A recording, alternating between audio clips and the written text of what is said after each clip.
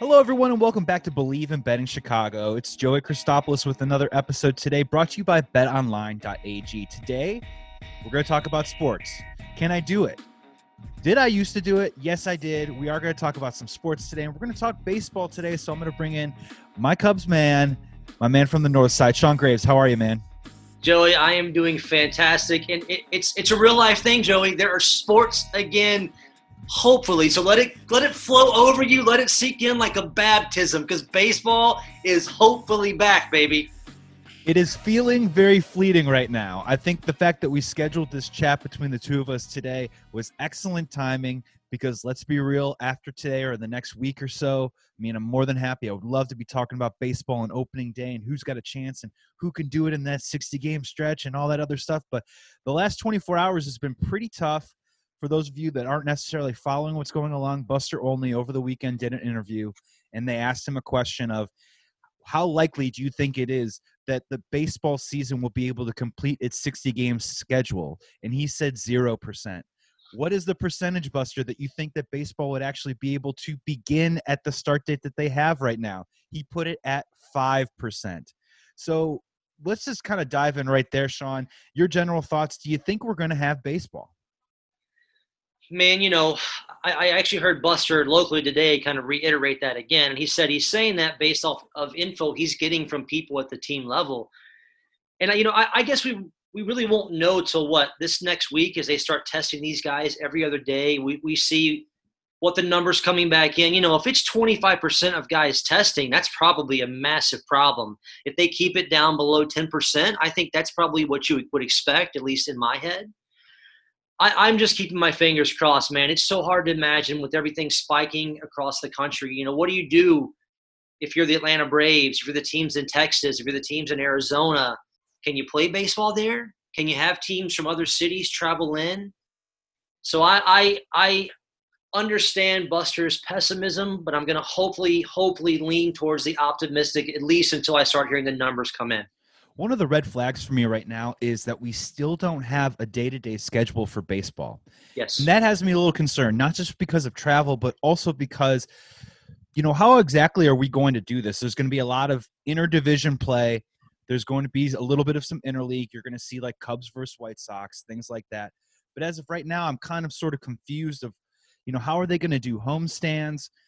Are they going to have to sort of divert from that plan? And that's the thing is, really for baseball fans right now, it's really about kind of rationalizing your expectations on the season. And I think a big part of that, and one of the sobering realities is we love to have that broad conversation of if someone wins the World Series this year in the 60-game schedule, will it count? And I'm kind of on the side of, if you play the games, if you do something, no matter what the set is, you will actually have a champion among that round robin set, that tournament that you create, whether it's 60 games, 162, 360. But I am starting to wrap my head around this concept of, just playing it out. The Cubs are 6 games ahead in first place with 2 weeks to go. And then, player X, I'm not even going to put a name on the player. Sure. Player X has corona and out for the year. Just something that drastically changes the complexion and dynamic of these rosters as things go along. And Buster Olney, I think, is definitely bringing up some very sobering realities of that they might get this thing started and then this thing might have to stop at some point. And what percentage are you right now at probably the season starting?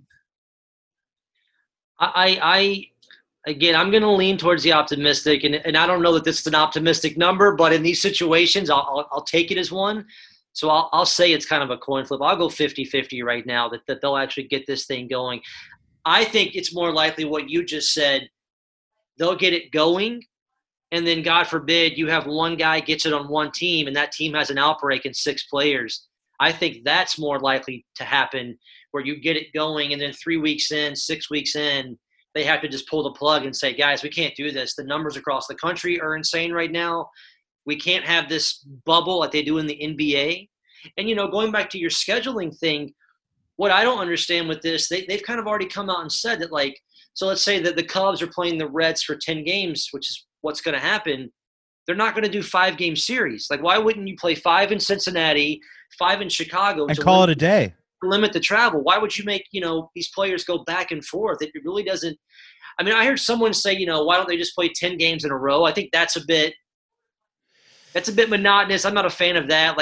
But I do think they should go 5-5 to break it up and not make, the Reds come here twice or us go there twice or what have you. And yeah, I don't feel like 10 in a row against one team Yeah. would get the job done. I think that would be really weird. You would have situations where you'd have you Darvish facing someone for the second time in like 6 days, which honestly maybe even really 3 times. competitively in baseball, that is a completely different story.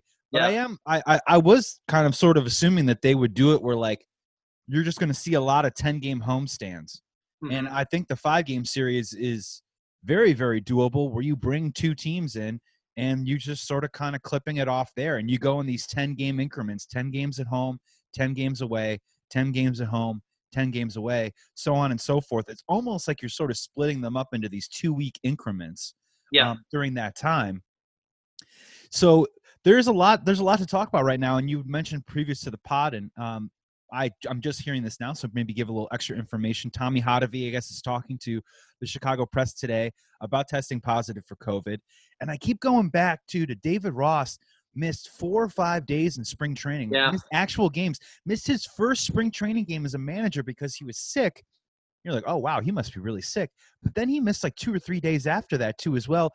Really kind of makes you think about what he was going through as well. What can you tell us about what's the deal with Hotovy right now? I mean, I just, kind of what I heard on the radio and read today that, it hit him hard, like a solid month, like lost 15 pounds, had to quarantine, and I think the kind of rules are you have to just keep getting tested every day and you're not allowed to be back around people until what? You're below a certain temperature for a good 2, 3, 4 tests in a row. So from what he said today on the radio, he's still a young dude, like 38 with no pre-existing conditions, and it just leveled him. Which is, that's a sobering thing to hear. And it's probably something he can take and use to be a guide to the rest of the guys coming back about, hey, you got to take this serious. You got to do the things we're asking you to do. And it kind of makes me wonder, too, like, if, and this kind of goes back to baseball, just blowing this whole negotiation. If they could have done something like the NBA or like maybe what hockey's trying to do where they kind of put, 4 cities and bubbled up in those 4 cities and have the divisions play in there, and then only come the playoffs would you then travel to the team you're playing. But we're past all that now. So, yeah, it's interesting, man. The other thing about that is that, I heard Jed Hoyer talking yesterday that at this point, no Cub has decided to opt out. Everyone's coming back to play. That could change if guys start coming in and testing positive. I wonder if a guy like a Lester or a Rizzo, who, cancer survivors, things like that, guys that Chris Bryant, who has a very young son that was, a newborn. So we'll see going forward. But it sounds Johnny like Lester, cancer survivor. Yeah, man. But it sounds like it was a hellish experience for Hotovy, and it's nice to find that out today that it has happened to somebody, and he came through it, and he can tell you about his story. It's just disappointing because in retrospect, and I don't think that there is an answer to this at all, but you're almost sort of like, what if they could have gotten this ball rolling in May? Or Yeah. what if we could have been playing games by well, I mean, I guess if we had been playing games by now, maybe we would have been dealing with more issues because of the spikes throughout the states. But yeah, I mean, honestly, I think the original idea of trying to split it up before, which sounds hilarious now, between like Arizona and Florida and just creating 2 sites where teams can kind of truck back and forth, maybe not do American League versus National League and just do one side and the other side. And obviously now those are the 2 states that are spiking like crazy. Absolutely. So there's a lot up in the air still. We're not quite sure whether this is going to happen. So it is a perfect time now. Let's just get it in now. Let's just get in all that fun little Cubs chatter, all the things that we were excited about. The over-unders are out right now. And I kind of want to start there because just such an interesting setup to a 60-game season. People that don't necessarily follow baseball on a day-to-day basis, you have to understand that any team can put together a pretty strong 60-game stretch. Yep. Ryan Russillo of The Ringer, he brought up a great stat about how the previous season before, I think it was the Baltimore Orioles were the only team that were able to play. Every single team in the major leagues last year played 500 baseball for at least a 40-game stretch last year, except for the Baltimore Orioles. They had a stretch where they played like 13-12 or something like that, but that's about it. But even the worst teams like the Marlins at one point had a 23-22 stretch. So this thing would be as jammed up as absolutely as could possibly be. I think the highest win total is 38. Which isn't as high as you would think it is. And if I counted it correctly, we have 10 teams in Vegas right now with over-unders in the 30 to 31.5 range, and the Cubs are one of those teams in there. So let's just talk about that, Sean. I mean, just projecting that final week. There's a scenario where everyone in the NL Central is within 2 or 3 games of each other with a week to play. Pretty crazy. It's very crazy. I mean, that was one thing they discussed too about expanding the playoffs so more teams would get in, obviously more revenue. But I wanted to see that, but now that they didn't do it, it makes the last week of this 60 games even more insane because it's the ultimate stretch run. Like every game will be played like game 7 of the World Series. You'll see the second someone gets in trouble, they're getting pulled. You'll have bullpen guys coming in the 4th inning, and the over/under. I took a thing recently where it asked my guess on what I thought the best team may be. I think I said the best team would be like 41 to 44 wins, Yankees, Dodgers, something like that. And then we talked the other day too about kind of some Cubby odds. Originally Vegas had the Cubbies at 30-1 to win the whole thing. I think I've now seen them 20-1. And this is a betting podcast. You know me, man. Give me $20-30 on those odds right now. I'll take that $20 bet on 20-1, take my $400, see you tomorrow, because anything is possible this year.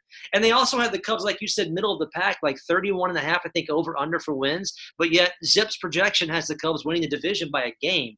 So are we really thinking that it's going to be like 32-28 wins the Central Division? I don't know about that. And that's what's so crazy, right, is you've got projected models out there giving the Cubs, I think, in some areas, over 50% chance of making it to the playoffs. You've got these other areas, too, as well, that are doing all these sim projections and having the Cubs disappoint, and Johnny Lester being a horrible pitcher, which we'll get to in just a second. The other thing, too, as well, which is really interesting, is baseball, with only 60 games to play, one hot streak kind of makes your season. Yes. If you at one point put together 7 or 8 wins in a row, or let's just say you win 9 out of 11, or maybe you do 12 out of 14, I mean, that's your season right there. Yep. All you have to do is pretty much play 500 baseball the rest of the way, and you're guaranteed at least probably a shot at the playoffs, which is so unique and interesting.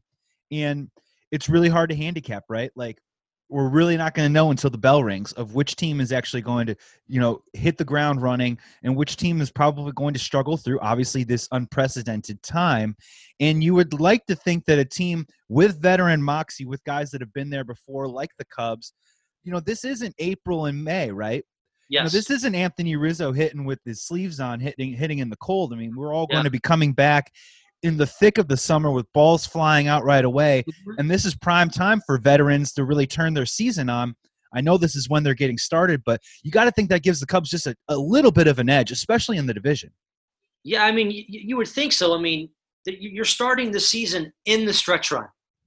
This is something the Cubs have been through in 15, 16, 17, 18. So you would definitely think experience plays a part in this. I guess my only worry would be, we always talk about like good starts, right? We talked about last year with the Cubs. It's important to get out to a good start. If any of these guys, any of these veterans kind of come out because they're not quite in shape, not quite built up, and they have that slow first week. I mean, let's say your first 10 games are 5 against the Brewers, 5 against the Cardinals. You go 3-7, 2-8, we'll see you next year. You know what I mean? You don't have 150 games left to build out of this, the 5 or 6 game deficit you gave yourself. Like, it is so important. The first week and the last week of the season, which is a little weird to say, might be the most important 2 weeks of this entire schedule. You have one bad week in the beginning, you're done. You have a bad week in the end, you're probably done as well. Yeah, so for that veteran moxie argument, the pushback on that is that for the last couple of years, the division is kind of caught up to the Cubs. Yep. And not just on like a talent level, but on basically how the Cubs were able to sort of beat up on the Reds, beat up on the Pirates. Those first couple of years, 2015, 16, 17, were beating up on the Brewers a little bit, playing very well against the Cardinals, beat the Cardinals in the playoffs. And now those games aren't quite as easy. They've had a hard time closing out the Brewers the last couple of years. The Reds are no longer a gimme. And a lot of people think they have this kind of dark horse mentality of coming in and maybe doing something because they've added a lot of pieces. I'm not so sure, but in the Cubs' perspective, they're not going to be an easy team to play. Well, and that's the thing too, right? We look at our division, and like you just said, you would think the Reds are better. You would think the Cardinals will be there, the Brewers will be there, and the Pirates will be the one team you step all over. But again, like we just said, in a 60-game season, anybody can be hot. What if the Pirates come out and go 19-11 the first 30? I mean, if you look back to last season, if you played like the first 60, I think the Pirates were a playoff team, and the Nationals would have been out of the playoffs, and they go on to win the World Series. So we can't really say for sure, no rebuilding team has a chance, because sometimes when you have young kids that are just playing for a job and playing for the love of the game, a la kind of the 2015 Cubs, they just go out and ball out. And you never know. You could run into a buzzsaw like that and be like, what the hell? How did we go 2-8 against the Pirates when they were supposed to be garbage this year? Yeah, a guy like Colin Moran or something like that could be leading the National League in RBIs after the first month. We've seen Josh Bell. Like that. Josh Bell has 20 home runs in 40 games, something like that. Well, and that's it. You're taking out the element, and that's the true test in baseball, where the cream eventually does rise to the crop, because you play so many games. Yeah. And everything goes up and down, and there's so many different adjustments. And that is what's so hard for young players, is to be able to put together a 162-game season and have it look good on the back of the baseball card. That's why we do splits of post-All-Star game, pre-All-Star game, everything like that. And there are some definite indicators with certain players that thrive early on, tail off in the end, or get off the slow starts and come on a little bit later.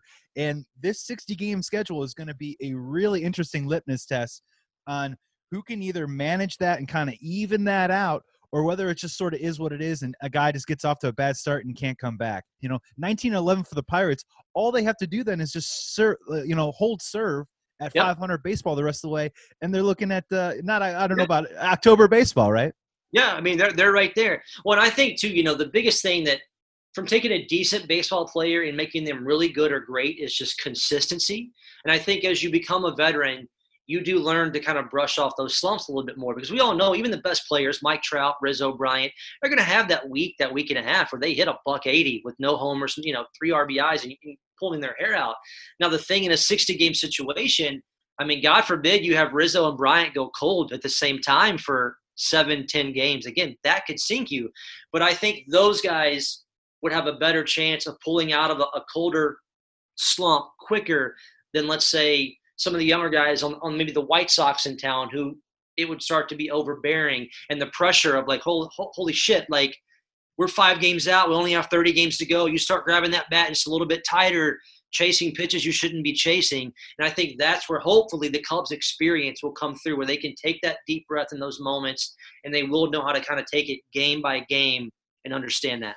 Yeah, for the White Sox, I look at a guy like Yohan Moncada, and I think the dude is super duper talented. But if he comes out of the gate and struggles kind of right away, that can kind of snowball a little bit. And then, maybe he plays good in those final 20 games, but then you look back and be like, oh man, what the hell happened? Yeah. Let's kind of dive in a little bit into the roster on the Cubs right now. Let's do maybe a little bit of a refresher course of who's on this team.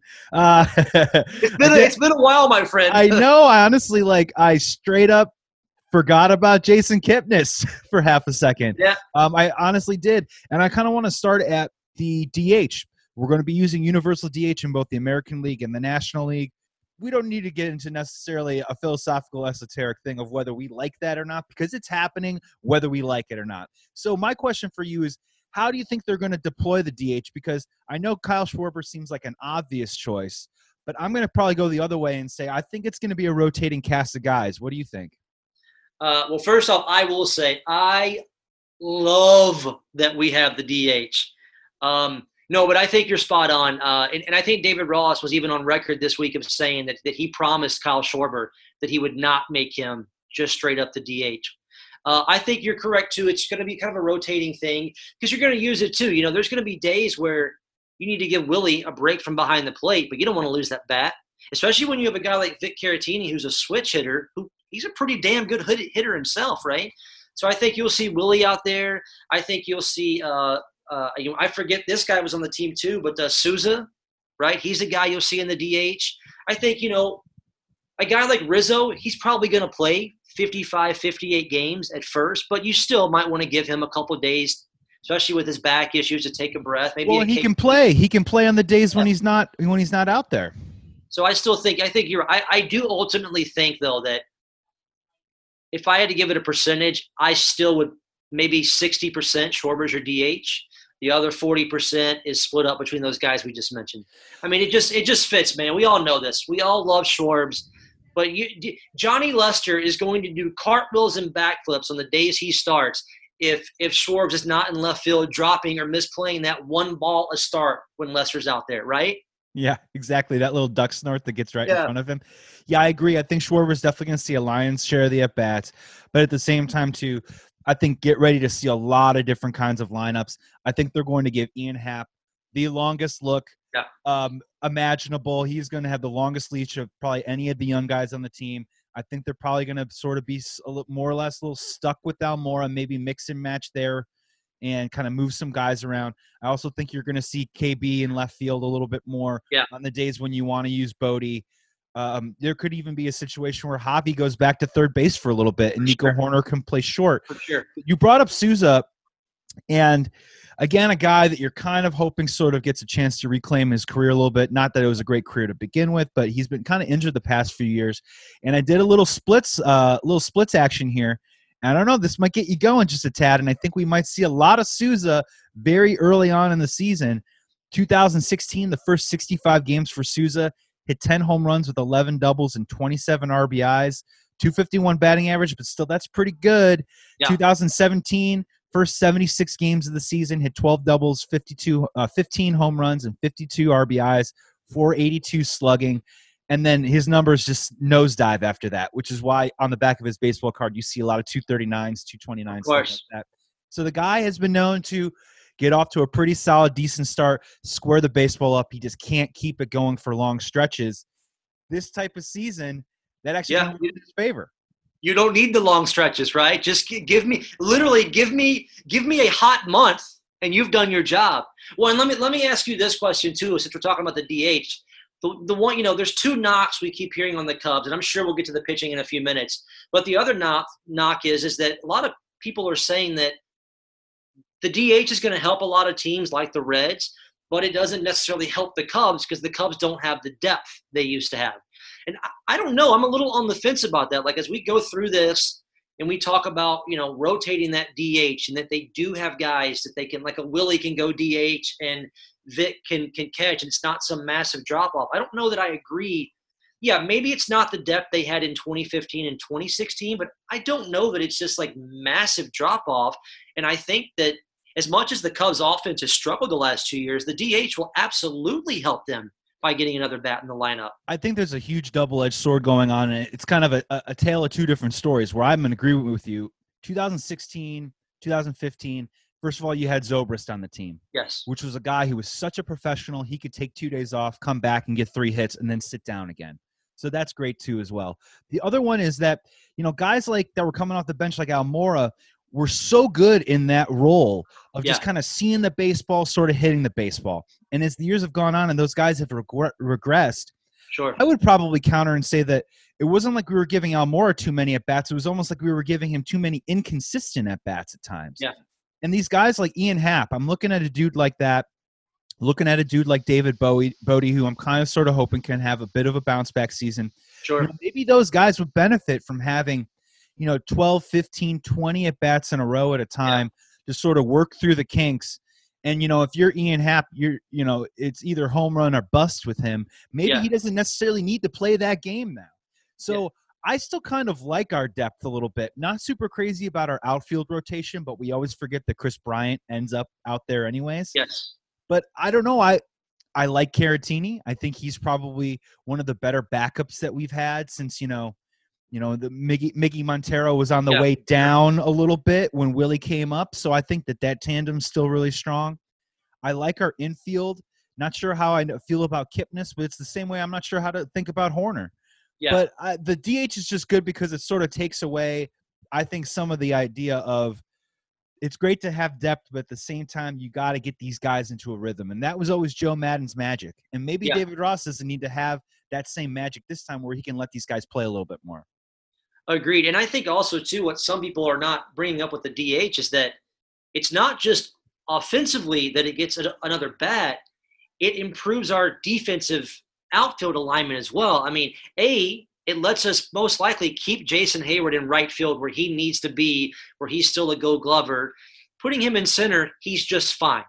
He's not great. So it lets us keep him in right, and then we have far more options. Because let's face it, whether it's Ian Happ, Chris Bryant, whoever, Souza, Willie Contreras, left field, they're all probably at least slightly above Schwarber out. Schwarber's got a cannon, don't get me wrong, but I'd rather see a guy like Happ or Almora out in the outfield playing defense. And this way we can keep Schwarber's bat in the game as a DH for the most part and not have to do some defensive replacement like in the 6th, 7th inning. So I think it helps us twofolds, both offensively and defensively in the outfield. And you're hitting on something that I think no one is thinking about right now, is that this whole depth conversation, that's National League talk, man. Yes. You're not doing that switch anymore in the 6th inning, the 5th inning. You're not pulling a pinch hitter off the bench because Tyler Chatwood's just walked the world. You know what I mean? Like, you still have these guys on your bench to be able to use whenever you want to.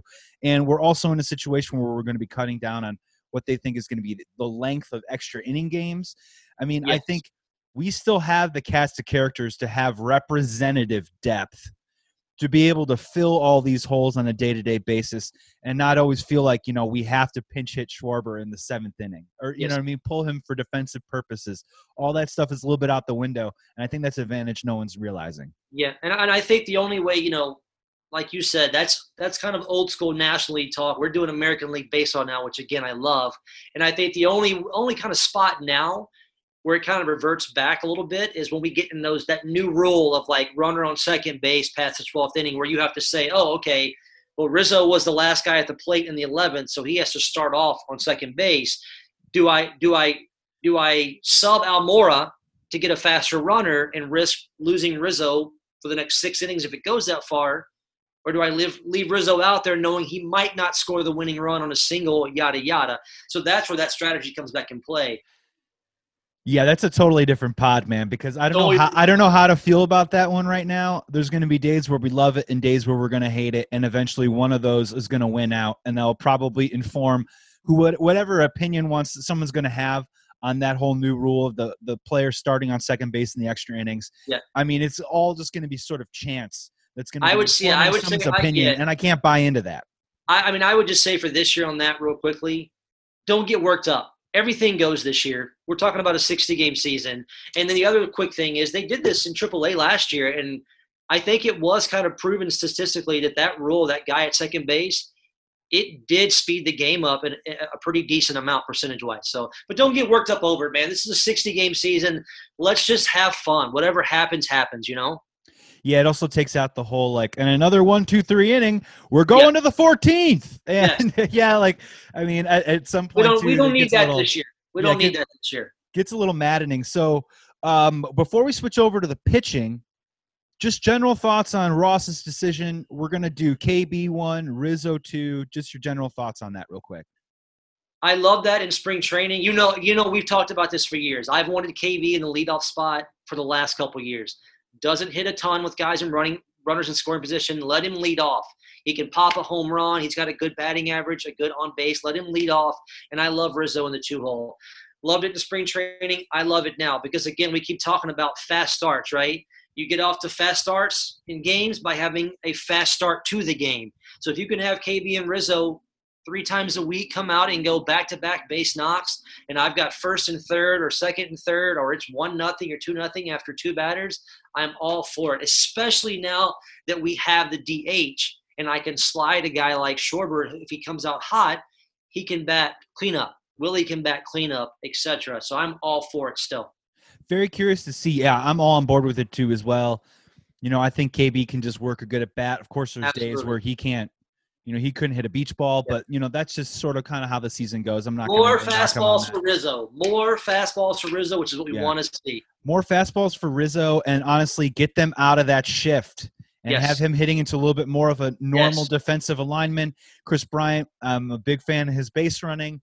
I can see a lot of scenarios of a hard hit ball making its way through the infield, and you got first and third with Javi coming up. Really interesting to see how they kind of build the lineup around that top end there after that, because you're thinking probably Javi maybe third.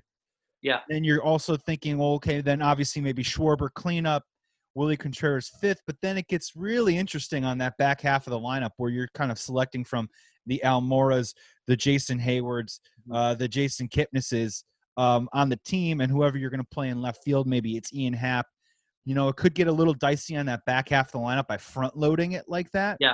But I do think it's going to create a lot of interesting situations to get the lead early. And I think that's something that the Cubs have been struggling with the past couple of years. But I think it's a big thing too. And you're right. It might be Javi at 3.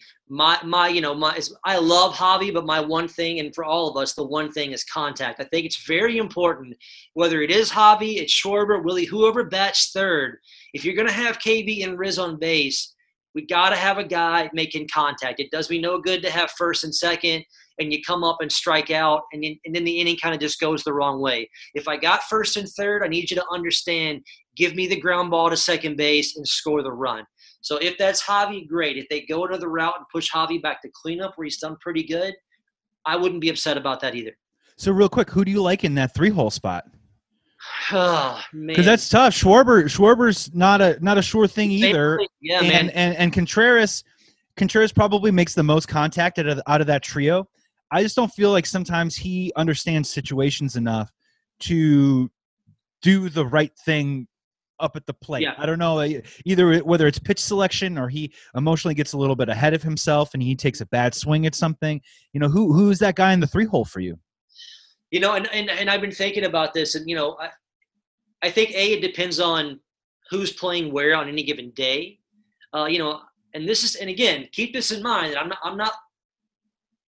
I'm not looking for this guy to give me a 3-run bomb. I'm looking for a guy to consistently make contact.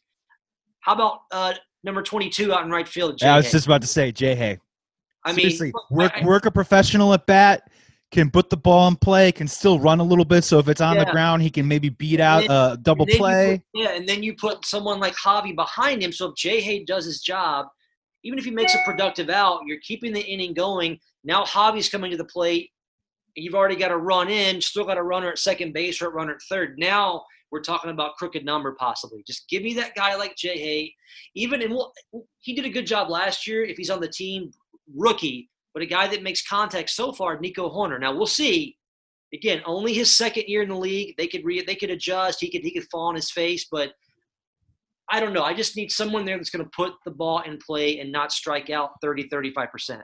Well, and that's the key to that situation is finding out who that 3 guy is. And what if it could be someone like Jason Hayward? Because now all of a sudden, now we're talking about a lineup, right? Because now maybe you move Javi to cleanup, you put Schwarber in 5th, you put Willie in 6th, and then you got the 7, 8, 9 guys is going to be the mixed match of, you know, Happ and Almora and all this other kinds of stuff. All those guys, yeah. Yeah, and now you're really kind of talking about a lineup that's maybe got something to it. Yep. And you know, I don't know. We've seen crazier things, but what if Jay Hay leads the team in RBIs in a 60 game season? You know, like he had a pretty good start last year and sort of tailed off a little bit. I think he was hitting in the 270s at one point, and that's definitely something that could happen. And he definitely does still have that ability, especially Wrigley in August, September, where it's warm. He can still give you that 3-run bomb. He's got pop in the bat, so it's not like you're completely losing that. You know, you're not putting me in the 3 spot, right? The guy can still give you 10 to 15 bombs, which if he gives you, let's say in a 60-game season, if he gives you 7, 8 home runs, but he hits 260, 270 in that 3 spot behind Rizzo and Bryant, you'd probably be pretty damn happy, wouldn't you? What an interesting ask from a person who's hitting in the 3-hole of, like, you don't necessarily need him to pop that home run because you got 3 sluggers coming up that can easily do it. In any moment right after that. Just keep the inning going for me. Keep the contact. Keep the ball rolling. Yeah, you're asking for something else completely coming out of him. Jay Hay in the 3-hole. You heard it here first if it happens. And honestly, maybe I'm in the moment. Maybe I'm excited for baseball, but I kind of think it's a good idea. I think we've stumbled upon something here really quick. We're going to get over to the pitching staff in just a second, but first let's hear a word from our sponsor, BetOnline.ag. Been one of the fantastic sponsors here at Believe Podcast Network over the last several months. And there's no shortage of action going on right now at betonline.ag. Baseball's on the way back. NBA's trying to make it work. But UFC, boxing, NASCAR, and soccer, even golf are already leading the way, and BetOnline.ag has all the best lines and odds for upcoming games and matches. Are you looking for something else other than sports? BetOnline.ag has got you covered with hundreds of live casino games, poker tournaments, and all the best props in the business. So what are you waiting for? Right after this pod, get on that mobile device and click right now into BetOnline.ag, and you're going to receive a welcome bonus if you start playing today. Go to BetOnline.ag, your online wagering experts. Back to the pod. Before we get to the pitching staff, I think just in general to put a bow on it, I do like the Cubs to get a little bit over that 31.5. I would say probably an over in that situation. In terms of the NL Central, I think the sucker is going to be really, really close. I think in this 60-game format, especially in the NL Central, you're in a situation where I think you could have three-way ties. I think you could have four-way ties. I mean, you've got 10 teams in baseball with their over-under starting at about 500. Yep. You know, we're not going to have a team that's going to go 10-50, right? You know, some of these bad teams are going to win ball games too as well. And I don't know, just real quick, do you like the Cubs for over 31.5 right now? I do. My personal number in my head is around 35. I think 35 and what would that be? 35 and 25. Mm-hmm. I think that's a good over under number. I think that gives them a real shot to win the division because I think the division is going to be pretty competitive. I don't think someone's going to come out in that division and run off and win 40, 42 games. Don't see it happening. Yeah, 35 and 25, the narrative is David Ross. It's a new era, new time. He's playing. Yeah. They're playing his brand of baseball. And, yeah, man, if you're 35 and 25, you got a shot at winning the whole deal. You're in no doubt because you're playing good baseball. You're winning your 2 out of 3s. You're sweeping here and there. You know, maybe it is punctuated by a little bit of a winning streak, but that seems to be a little bit more of a level of probably – a team that's just getting it done on a day-to-day basis. Yeah. Let's talk about the pitching staff real quick. We're going to kind of work backwards on this one because the last time I had you on talking about Cubs baseball, we were talking about, I have it in my notes here, we were talking about Rowan Wick getting roughed up in spring training. We were talking about the bullpen arms, Kimbrel bouncing back, Alec Mills, Tyler Chatwood, all this other kinds of stuff. Real quick, I don't want to take it down a notch, but all this stuff kind of doesn't really matter anymore, right? Like in terms of the way that the bullpens are going to be set up, the way that the extra innings are now set up, the 60-game schedule itself, this really kind of changes the complexion in an advantageous way for the Cubs and their bullpen situation. Well, yeah, I mean, first I'll say anything that was happening with the guy in spring training part 1, which feels like 9 years ago now, flush all that. Who cares? It's gone. We are now we're in summer camp. Got the sleeping bags, making the s'mores. We're starting it all over. Having said that, I will say the one biggest fear I have on this team is the bullpen. I know I've heard a lot of folks talk about starting pitching. For me, it's the bullpen because there's just so many damn new guys down there. And B, you've got a new manager that's never dealt with this before. And typically it kind of takes a month into the season for a manager to start figuring out, okay, I can kind of use this guy here. Who can I trust? Here. You don't have that. You don't have the season 60 games. It's 2 months. You don't have a month. So Ross is going to have to really hone in on this summer camp here these next 3 weeks and really, try to get a feel for who's having a good few weeks. And those are going to be the guys he has to trust out of the chute because we could pretty much say that Kimbrel's going to be the closer, at least to start. I would have to say at this point, Wick is probably going to be your 8th inning guy. Past that, it's a coin toss. It really is going to be about who has a good next 3 weeks that David Ross can go into that. And us as fans, we have to understand, like, hey, the guy's a new manager. It's a crazy-ass season. He's still learning these guys, and they're all new to the team. Maybe Ryan can have a good year again from the left side. Can I ask you about that? Were you surprised they left at least so far, they left the draft pick from this year, the Caraway kid, off the initial 50-man? Yeah, surprised because I thought that was the whole reason why they made the pick. I mean, obviously you don't make a pick just because you need it for one particular season, but I felt like that it was an attractive selection for them because they could probably bring him in right away. I was surprised I saw Braylon Marquez on there, so I was automatically assuming we were also going to see Caraway. Not too sure how that's going to be able to change. Of course, if people drop out or if people test positive, they're going to have to be able to make those selections and move those people in and out. But yeah, very surprised by that because, and that's the door number one, door number two for David Ross, right? Is in that first month, you either walk in and you go, okay, I don't trust anybody. Probably going to have to use Kimbrel maybe a little bit more than I'd like to. Might have to use Kimbrel in games when we're up by 5 runs in that ninth inning just to close things out and make things nice and tidy. The other side of that is I got to learn how to trust these guys right now, and maybe you're putting some games in peril when you aren't necessarily should be doing that because you are trying to save maybe a Kimbrel for a stretch run or trying to not overuse a veteran like that.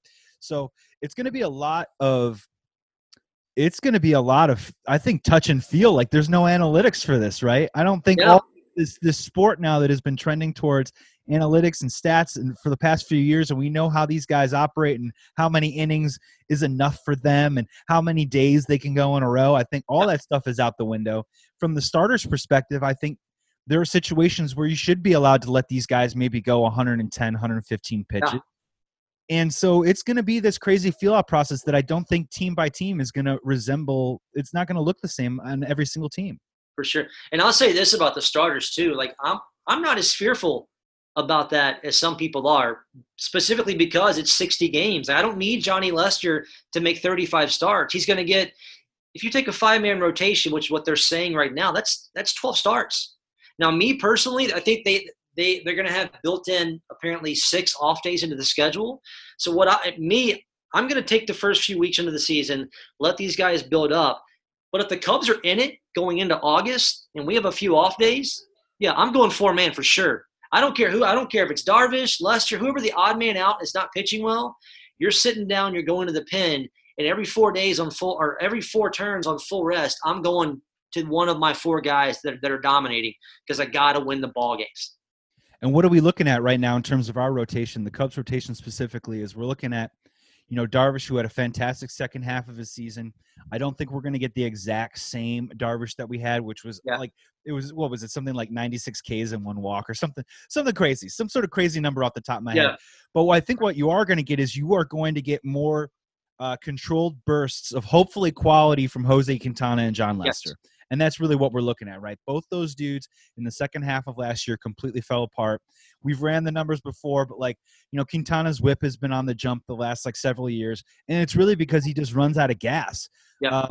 In September of last year, 11.09 ERA, 18 and 2/3 innings pitched, 37 hits, allowed a 4.02 batting average and a 2.25 whip. That's when he's approaching 200 innings. Well, I think what we're hoping, too, for Quintana and Chatwood, it's contract years. Even on this short season, right? If Quintana comes out pitching for a paycheck and Tyler Chatwood comes out, that dude's – imagine if Tyler Chatwood figured out the strike zone for 2 months. He would be Jake Arrieta in 2015 because the guy's $100 million. The guy's stuff is that filthy. And all of a sudden the Cubs go from I'm not sure about their starting rotation to, holy shit, they've got Ace and Darvish – kind of Ace and Hendricks, Ace and Chatwood, and then John Lester and Quintana as a 4-5. It gets real filthy if that happens to happen. So let's expand this to the entire roster. I know we're talking about pitching right now, but who do you think are the biggest X factors on this team? You just mentioned Chatwood, and I think that is one of the guys that's probably at the top of the list because, one, for this season alone, if he can actually figure it out and come into the starting rotation and be a positive influence, not only does that completely change the complexion of what we think of our pitching staff and our chances of winning, but man, does that set him up for a huge payday. Yeah. Perhaps one of the biggest, aberrations, you know what I mean? Are you looking at him as the X factor? Is there someone in the bullpen because you're worried about someone in the bullpen being an X factor? Who is it for you? Well, so definitely Chatwood in the rotation. And I think in the bullpen, I would say it's Rowan Wick. Because if Kimbrel can just be himself in the 9th, we need that guy in the 8th inning to get him the ball. So if Wick can come out with that kind of rising fastball and that pretty filthy curveball he showed last year, and he can kind of be a lockdown 8th inning guy, that's gonna give David Ross so many more options for a 6th and 7th inning of a possible quality arm to put in there and get us to those guys. And then lastly, an X factor, we kind of mentioned him a second ago, from a position standpoint, I'm going to say Ian Happ. He's the National League reigning player of the week going back to 2019.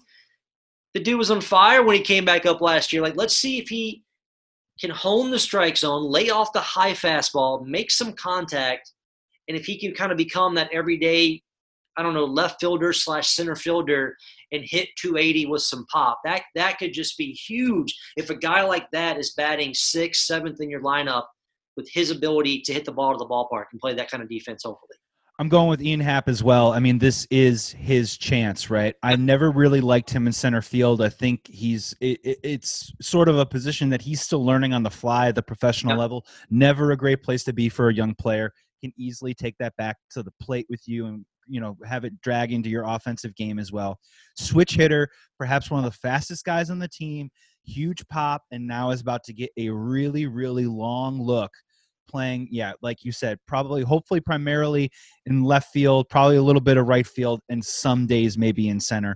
But that is a guy that I don't think a lot of people are talking about. I think a guy can definitely hit, 10-plus home runs in a 60-game stretch. And be a dude at the bottom of that lineup to roll this whole little machine over. What if you got him hitting 8th or 9th and you got him on second base every time? You got Bryant and Rizzo coming up as that lineup rolls over a little bit. And now we're really going to see him. He's going to get a long look. Madden only trusted him as long as his stick was white hot, right? Like if he was so hot, Madden was the only person that, all right, I'll give you 2 days in a row. Other than that, it wasn't really going to get that opportunity. So go for it. No, I was going to say, you're absolutely correct. And I wonder if that's one thing that David Ross will have a little bit more. And it's hard to tell this year because, again, such a quick season. Can he give a guy like an Ian Happ or an Almora or a Nico Horner, like, okay, kid, I'm going to run you out there 3, 4, 5 days in a row. You can do that in 160. I wonder how much rope he will give a guy in such a short season when you're trying to win.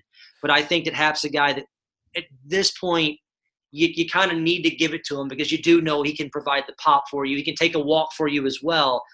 Let's hope he cuts down on the strikeouts and puts the ball in play a little bit more. That is going to be one of the most interesting little subplots to watch with David Ross is when a guy's in a 1 for 15 right now, are you going to trust that you want to continue to have that player progress and work through that? If it's a star player, are you going to continue to ride the back of the baseball card and trust that he's going to pop out of it? Or is it turning into, we got to win a game today. We got to win a game today. And if it's not today, we got to win tomorrow or we're in serious trouble for the season. It's going to be really interesting to check out as we move forward. Sean, man, thank you so much for joining us today. And my sincerest hope is that we get a chance to do this again in a week or two, and hopefully at some point actually previewing baseball at the end of July, something that we can actually tangibly watch, and maybe we'll be talking about some games soon.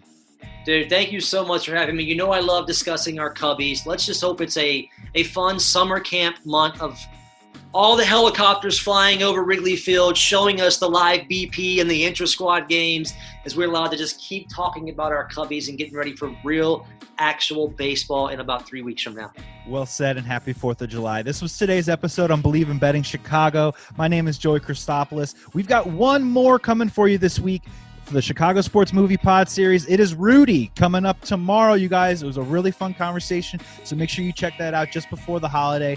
Everyone have a wonderful time. Please be safe, be kind, be good to each other this weekend, and we're all going to get through this together. Hopefully baseball will be back soon, and we will talk to you soon. Take care.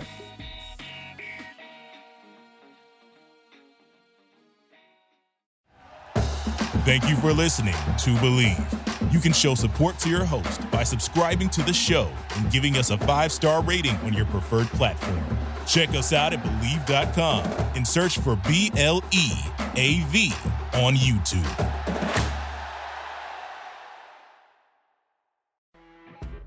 When you're listening to a true crime story that has an unbelievable plot twist that makes you stop in your tracks? That's what our podcast, People Are the Worst, brings you with each episode. I'm Rachel. And I'm Rebecca. We're identical twins who love true crime cases that make you say, didn't see that coming, and we hate the people responsible for them. Listen to People Are the Worst now on Apple, Spotify, or wherever you get your podcasts.